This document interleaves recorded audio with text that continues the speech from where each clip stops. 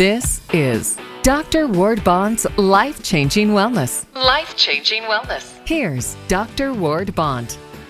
I'm Dr. Ward Bond, and I welcome you to Life-Changing Wellness episode number 126. This week's episode is brought to you by Bayleaf Sports Activewear.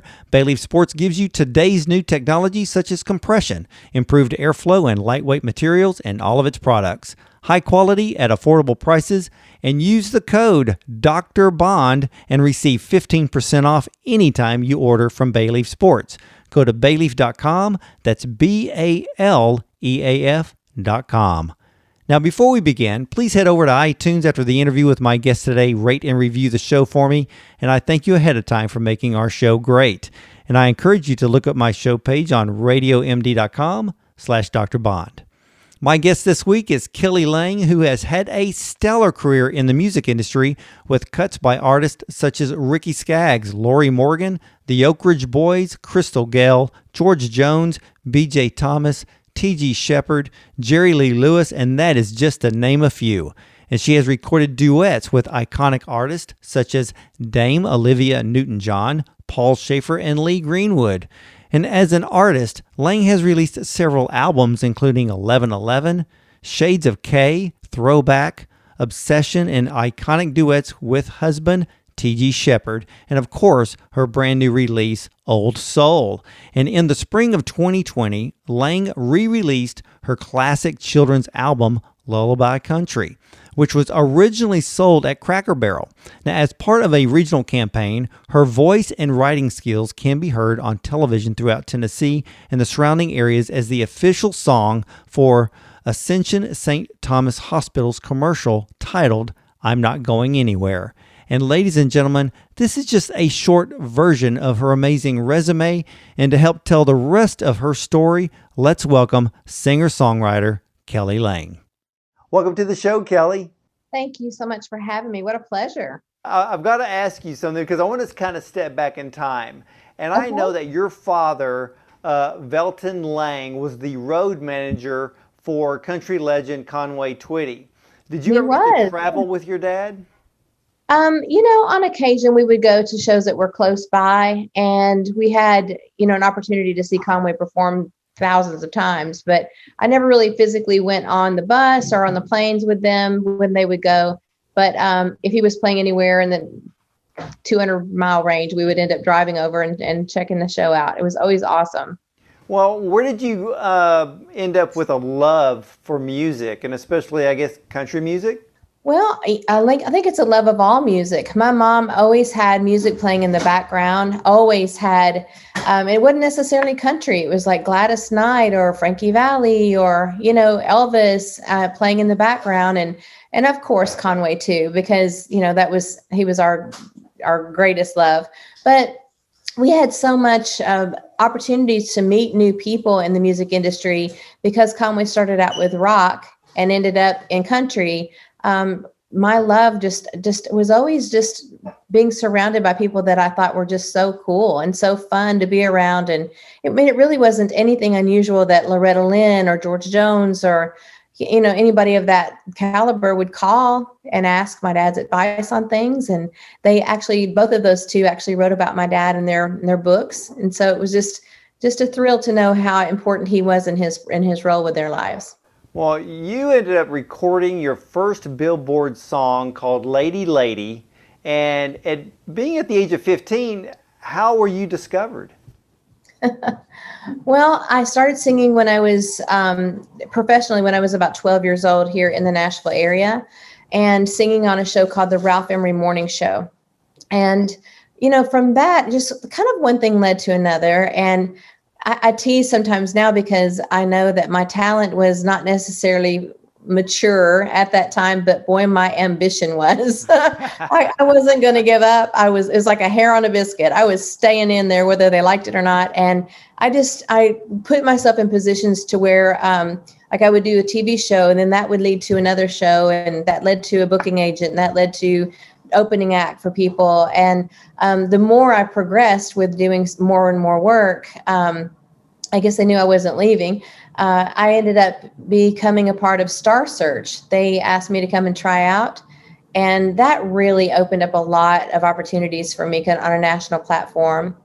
And I went on to do Music City Tonight, which again led to other platform opportunities. So it was just, you just do something long enough and people go, oh yeah, you should call Kelly to do that. So looking back on it, I've had a stellar, long career. And you think, oh, the next thing is going to be bigger. The next thing is going to be bigger. But it's just stepping stones to the next place that makes you feel fulfilled at the end of the day. Well, so you have all this experience. And now when we watch television, we see American Idol, we see The Voice. What is your, what is your mindset or thought when you see those shows today? When, the original show, we look back, Star Search was really the first one that ever did that. Thank you. I think so too. Things are so different now with social media and these kids, I wouldn't envy this situation that they're in right now because they haven't had time to grow into that enormous fame. And fame is not necessarily a good thing, especially if you're not prepared for it and you're not willing to use it for the proper things. So sometimes I think they're thrown into that and then they get all hyped up. And then if the career does not take off, it's a real down. It's a really far cry down. So I worry about that a little bit. Whereas with Star Search, we did not have social media and it was only on its own merit and it allowed artists to grow. There's so many people that came up from our era, like Sawyer Brown, Sinbad, Roseanne. I mean, not Roseanne, but Rosie O'Donnell. Oh my God. I mean, there's so many people that are now really doing well that were on the same exact year that I was on. It's really cool.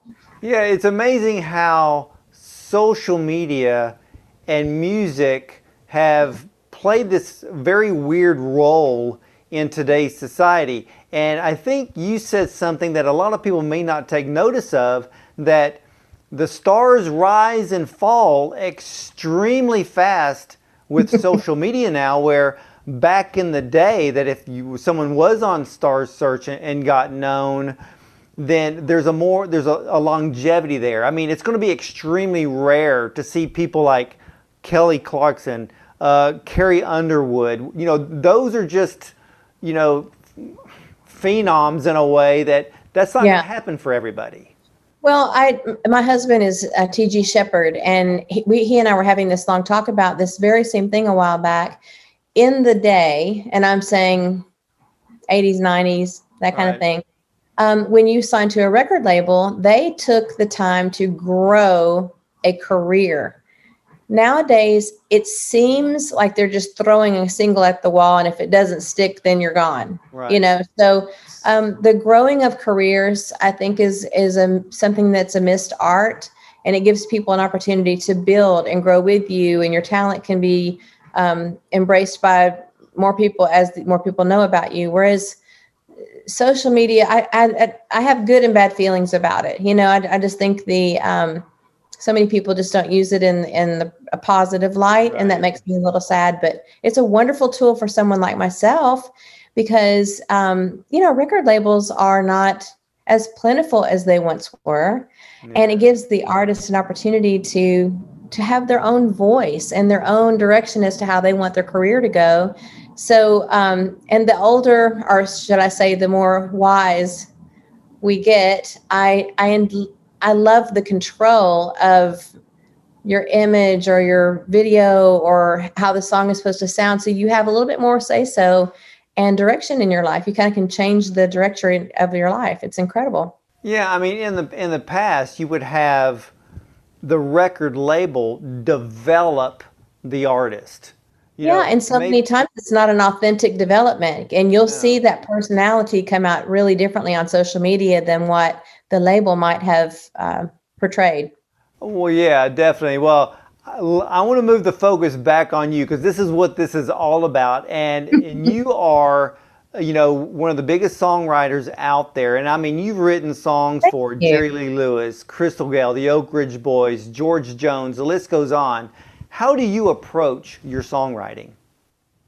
Well, there's two ways that I have found that I can write. The basic way that most writers get together, not so much necessarily in COVID, but you can do this on Skype or whatever, is you make an appointment, you show up, one of y'all had an idea, the other one might have a melody, and you write a song.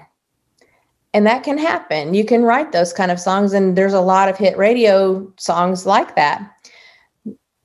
The way I love to write, though, is when I've been woken up in the middle of the night and a melody's coming, or I'm really, really, really relaxed in the pool and I start feeling lyrics coming.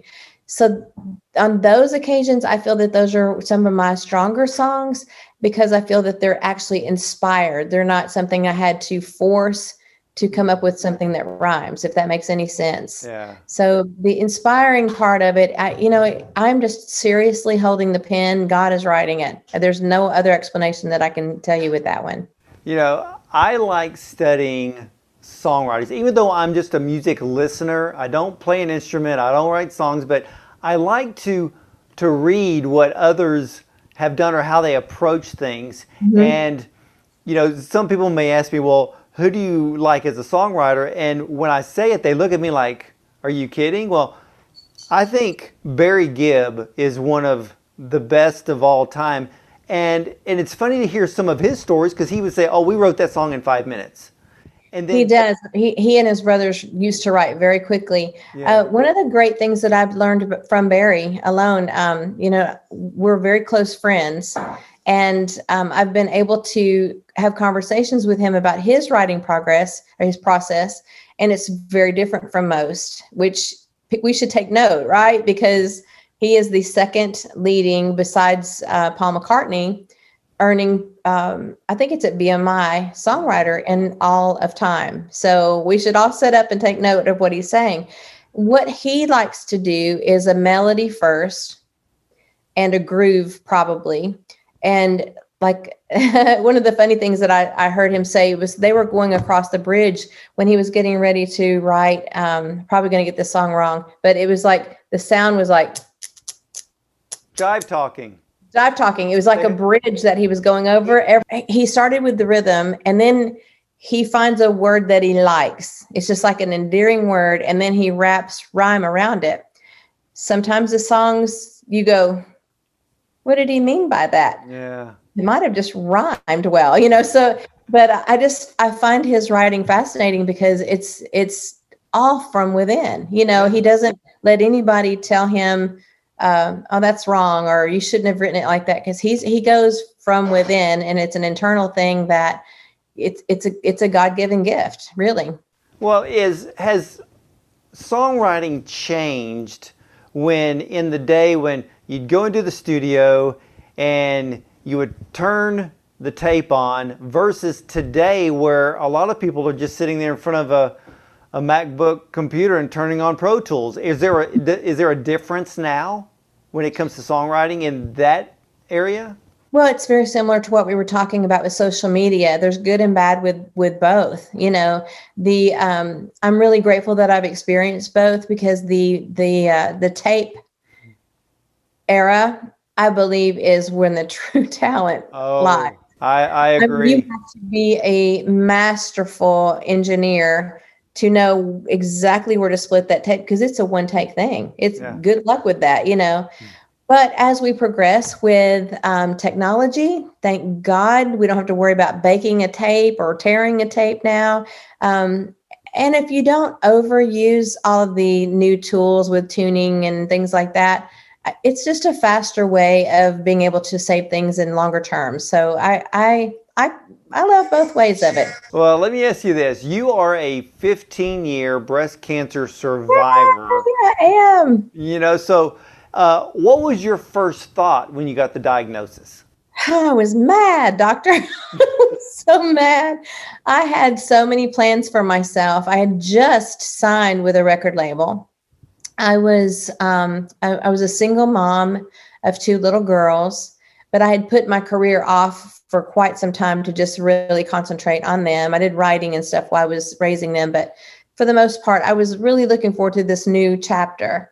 And I felt good. I I was traveling overseas. I was doing shows in Switzerland, and I felt a knot under my arm. And I'm like, that is weird. I've never felt that before. And it started to hurt, which I've heard cancer doesn't hurt. That's not necessarily the truth, so I learned a lot. So I was upset when I was diagnosed and my record label dropped me. I felt that they were very cold.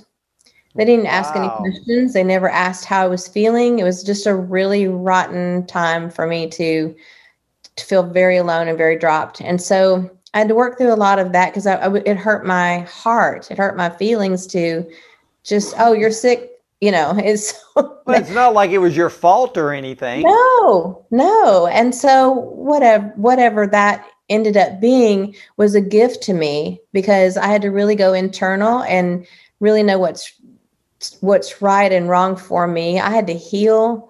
I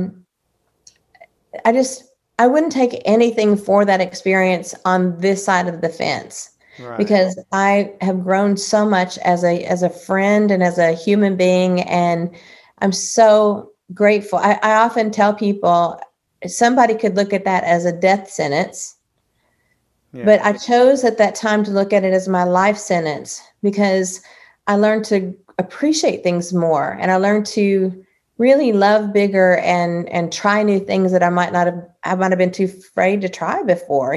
So it gave me a better perspective on life altogether. And I really, really prayed. I said, God, please just let me survive this. My little girls were 5 and 9, wow.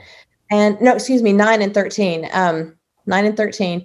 And I didn't want them to see me afraid, or I didn't want them to see me in a weakened state. So I was always put on a brave face, I suppose. But I feel like in his gift to give me more time here, my promise back to him was to be faithful to help other people be a bright light that I didn't have. I didn't know anybody that was my age, going through something like that. So I feel a responsibility to help people through something like that because it is rough. I am not going to make light of it in any way. Well, what stage did they find it, and then how long was your treatment until you got the all clear? I'm kind of a renegade. My staging had not spread. Everything was going well until they got the lymph node diagnosis back, and they realized that it had spread to several lymph nodes and that I indeed would have to have chemo and radiation. And I was devastated because, I was 36. I personally chose to do oh my goodness. Lumpectomy instead of a mastectomy. And the doctors were really a little disappointed that I didn't go the route they suspected I should at first. So I was a little renegade, I guess. I did a lot of research on the chemo treatments that they had me on. And I had 2 every other week for, I believe it was 2 months. And then they wanted me to be on, I think it's Taxol. And I felt that the side effects of that were a little bit too much for me personally to handle. And so I'm a chemo dropout. Wow. They were not really happy with me and leaving so early. And then also, this is a personal choice. I don't advocate for other people to do this. But I just did a lot of internal thinking and researching about what I wanted to do. Doesn't make it right for everybody else. So I want to make sure everybody knows that. But they also wanted me to be on tamoxifen for 5 years. And I took it for a little while, but it just wasn't my thing. I just didn't feel comfortable on it. I was aching on it all the time. I gained an exorbitant amount of weight in a very quick time. And I just started thinking, if I'm miserable and alive, this is not really living for me. Mm. So again, I was making renegade choices. And luckily, it has paid off for me. But I don't want to be that advocate for someone to say, hey, this isn't for you. Did you change your diet? What were the things that you kind of focused on to hopefully, recover?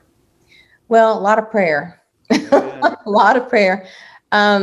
I did change my diet for a little while, but I am such a weak human being that I tried the juicing thing. I tried staying away from sugars as much as I can, but I'm just like, I'm human, and I tend to. One thing I was surprised about is the weight gain that I had during breast cancer. I felt that I would have gotten thin. Yeah. So bald and fat was not an option for me. So how long was the battle, or I should say, how long was the recovery? You know what? That's a brilliant question. I feel that the recovery is for life. I still deal with issues from radiation. I think it's like the gift that keeps on giving. Yeah. I did 37 treatments of radiation, and I honestly thought, oh, this is a breeze. I'll get through this. And of course, with each treatment, you get more tired. You get a little bit worn out and burned or whatever. Yeah. But I have repercussions from that with back issues, like a very weak discs. I had 5 discs repaired a few years ago, and they attributed that to the radiation that I dealt with.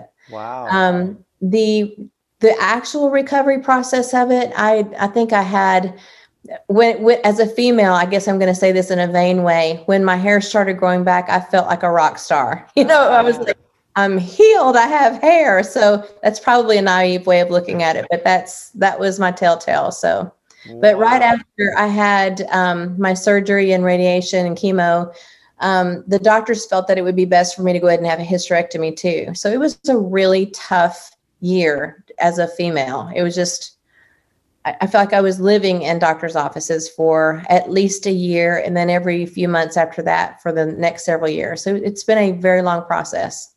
Now, during or I should say at the beginning of the cancer diagnosis and during the battle now, were you and TG married at that time?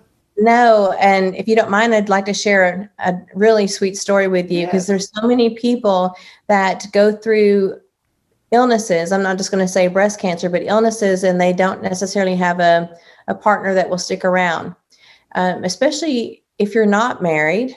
And we had been dating for a few years, but neither of us were really in a position to be able to commit. He wasn't sure he wanted young children, and he had already gone through a really harsh breakup before that. And then I get sick, so again, I told you I didn't want to let anybody see me weakened or without a wig or something, because I didn't want to frighten anybody, Yeah. We never lived together before we married. So, but he did have a key to my place. So one morning I was, the girls had gone to school, and I was just getting out of the shower, and it was the first time I really had taken the time to look in my eyes in the mirror and just look at this. It looked like a monster was staring back at me, and it was just tinge of green and bald and scars and markings all over me. It was really intense. And I began to cry for the first time. And it was a moaning, groaning kind of cry I've never experienced before. And during this time, I did not know that he had let himself in my apartment. Wow. And it scared me that he just like, what are you doing? And I was like, oh my gosh, he was so sweet. He wrapped me up in a white terry cloth robe. And he'd never seen me bald before. It had to have been shocking for him, honestly. And he pulled me down on his lap and the floor of my closet and started rocking me like a baby. And he kissed me on my bald head. And I said, TG, I love you so much, but I love you enough to tell you it's time for you to go. We do not need to be forcing this. And I don't know if I'm going to make it. And here's your exit sign, And he kept assuring me, he said, you're the most beautiful woman I've ever seen. And he kept kissing me on my head. And he said, I'm not leaving. I'm right here with you. I will never leave you. And I thought, I don't want him to stay out of obligation either, though, because our guilt or whatever. But time surely has made that particular feeling go away, because he's still here and we're thicker than ever. And I think it's a good testament for other men who see their women go through that. How big of a man are you to steer with a woman during something that tragic? It was very powerful connection for he and I at that moment. Wow, that is a powerful story. I mean, I think the record label should man up, but yeah, They're out of business now. It doesn't matter. well, they reaped what they sowed, I believe. Well, So, that's life experience, and yeah. that's what I was saying. I love being a little bit past those situations because I can now see things more clearly. And it wasn't my time. It wasn't my thing, and I can accept that and know that God had bigger plans for me in a different way than I would have ever taken for myself. So, Well, let me ask you this, because during your battle with the breast cancer, you actually created a comedic character or an alter ego. Tell us about that. okay, so during the time of my healing process, I spent a lot of time writing. And I wrote a lot with Lori Morgan, the country singer Lori Morgan. Yeah. Every week we would get together and we would talk about her life. And she wanted to write her life song into music, like the tapestry of her life. She has a very colorful life. And so once while we were there, we were talking about a function that happens in Nashville where a lot of fans come in town, and sometimes they know her more than she knows them, and they get her songs wrong, they get her name wrong, and it was just funny how she was telling me all this. And so I came up with a character, and I dressed in the most horrible stuff I could find in my own closet and showed up at our next writing appointment acting like one of these people that she was talking about. And it started from there.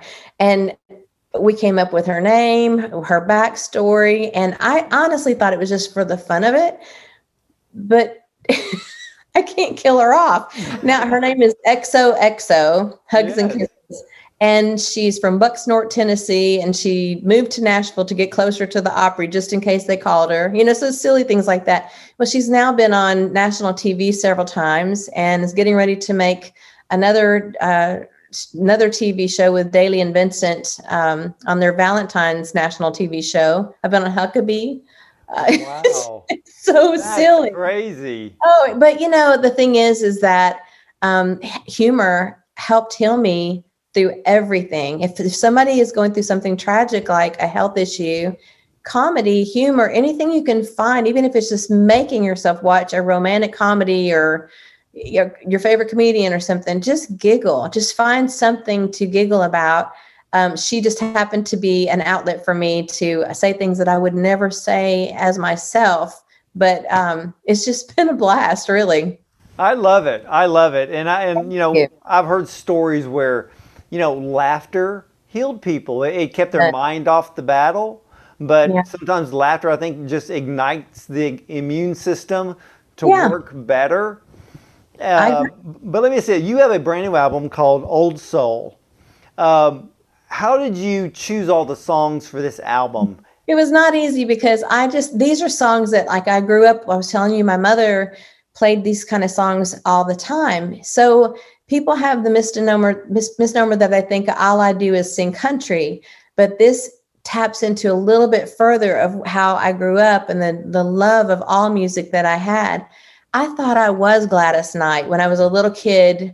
I roller skating around my carport to the song Gotta Use My Imagination that I added on the album. We added songs from the 60s through the 90s. And these songs, I was hesitant to put this album out because, with COVID, I didn't want to be insensitive to what was going on. But music, as well as humor, heals people. And I felt like these songs, anything from Every Breath You Take to Can't Take My Eyes Off of You, and even the funniest one, because of COVID, All By Myself, which is, there you go. These songs bring us back to a time in our life when we felt safer. It was an easier time. And I thought, what a perfect time to put music out that people can remember where they were or when they fell in love. And so it's been an extremely positive, people that have written me back have been like, wow, we needed that. We forgot about that song. And I feel like it's been a very positive experience for us all together. One of my favorite songs on the album is Drive. And, I still remember when it came out. See? That's back in the day. And ladies and gentlemen, you have to remember, when it comes to the 80s and the early 90s, when a song came out, when it hit the radio, it was basically an instant hit. It was an event. You know where you were when you heard it the first time, and that's what I wanted, hopefully, to capture with this. And you know what I've noticed too is that most of the songs that I recorded for this project had originally been sung by men. Right. And so I didn't think anything much about that when I was recording it. But when I went back to listen to it as a whole, I realized that when a female puts a vocal on what is originally a male song, it changes the dynamic of what the meaning of the song is sometimes. And I was a little too close to the project until I got away from it for a moment and then went back and I thought, that has a whole different meaning than what it was in high school to me, So well, yeah. See, now that you say that, now when I go back to listen to it, I'm going to be listening to it a little differently because I'd never even thought that all those songs were actually sung by men. Most of them are. Mm-hmm. And then now with your voice on there, I can see where the dynamic would completely change, and even that meaning of the song could change. It does. Like the song Drive in particular. When it came out, I always thought that it was Ric Ocasek singing that. Ben Orr. Right. But you have to do your music. Obviously you do. I did not know that. So I do remember Paulina Porskova in the video. And so it was about her needing to make sure he knows that she was going to be the one picking him up. If I'm not in your life, who's going to drive you home? Who's going to take care of you? But when you flip the switch, like he was singing that to her, like, right. Who's going to drive you home tonight? But when you flip the switch, I'm sure there's a lot of women out there that have to worry about if their husband's coming home. Are they at the bar at night or whatever? So it really did switch the gears for that particular song, if nothing else. Yeah. I mean, it's, I remember the song well because I saw the Cars in concert. Oh, I bet that was awesome. And I've seen more concerts than I can even remember, or I can't even count how many I've been to way back when. But that concert, the Cars, really stood out because the stage setup was different back then. And back in the 80s, a lot of artists started, when they went on tour, you were shoved at one end of the arena, but then there were those new setups where they opened it up behind the stage. I love the in the round too. So everybody had a view of that. I think Kenny Rogers was one of the first that did the in the round thing. Was really so forward thinking, but I'm a big concert buff too. I love live performance. I think that's one thing I miss the most about right now is that not only do I love performing, I miss going to see people live perform. I hope that I don't know. I hope it comes back sooner than later because it's really something that we've all missed, I think. No, yeah, I agree. And I know a few artists right now who have basically they've done tours this year, but it's like going to the abandoned drive-in theaters. Make use of them so you could basically social distance by sitting in your car, but you still get to enjoy it. But to me, it's just not the same. It's not the same at all. Now, Kelly, where can all of my viewers and listeners find all of your albums, especially the new release, Old Soul? Well, if you would please go to kellylang.net. You can find all of my music on there. But I will say this, if you don't mind me mentioning, I'm so excited, Doctor, to have written a song many, many years ago that's getting ready to be out on a national television commercial for Ascension Hospitals. You were going to get so sick of hearing my song, I'm Not Going Anywhere. So that will be a single coming out soon. And my husband, T.G. Shepherd, and I also have a Christmas single coming out first part of November. So we've got a lot of new things going on. And I hope that all of your viewers and listeners will be able to tap into kellylang.net and check our new stuff out. Well, that is fantastic. And Kelly, I want to thank you so much for your time to be on the show today. Just kind of share your background and share your breast cancer survivor story, and praise the Lord, we can use the word survivor, and you look healthy and strong. I am. I'm 10 pounds over in COVID, but I'm happy and healthy. But I just wish everyone that is struggling out there with something to look at my opportunity to speak with you here as maybe a ray of light, that there is life at the end of this bad situation, and just choose happy. Turn the channel to happy, and you'll find a new perspective of how to get through those dark days. Well, I'm going to leave it there. Those are perfect words for the program. Thank you again, Kelly. Thank you. Again, ladies and gentlemen, as I always say when it comes to all of us here on the Dr. Ward Bond Show with all of our musical guests, please buy the records, support when they go on tour. Don't just download for free. People don't get paid that way, because it's not just the singers, it's the songwriters, it's the road managers, it's the crew. It goes, I mean, you wouldn't believe how many people it takes to create a record or to even go on tour. So please. Thank you for mentioning that. Yeah, and if you are like me, I like a hard copy, an autographed hard copy from the artist. So I do offer those on kellylang.net. Remember to catch every episode of Life Changing Wellness. Just hit subscribe on iTunes or on my show page at radiomd.com/Dr. Bond. And if I can ask you a favor, please take 30 seconds and rate the show on iTunes.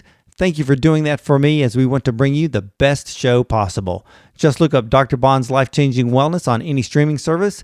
You can learn more about me at drwardbond.com. And I want to thank you so much for listening to Life Changing Wellness. And remember, something spectacular happens when you treat your body right. Have a blessed day, everyone.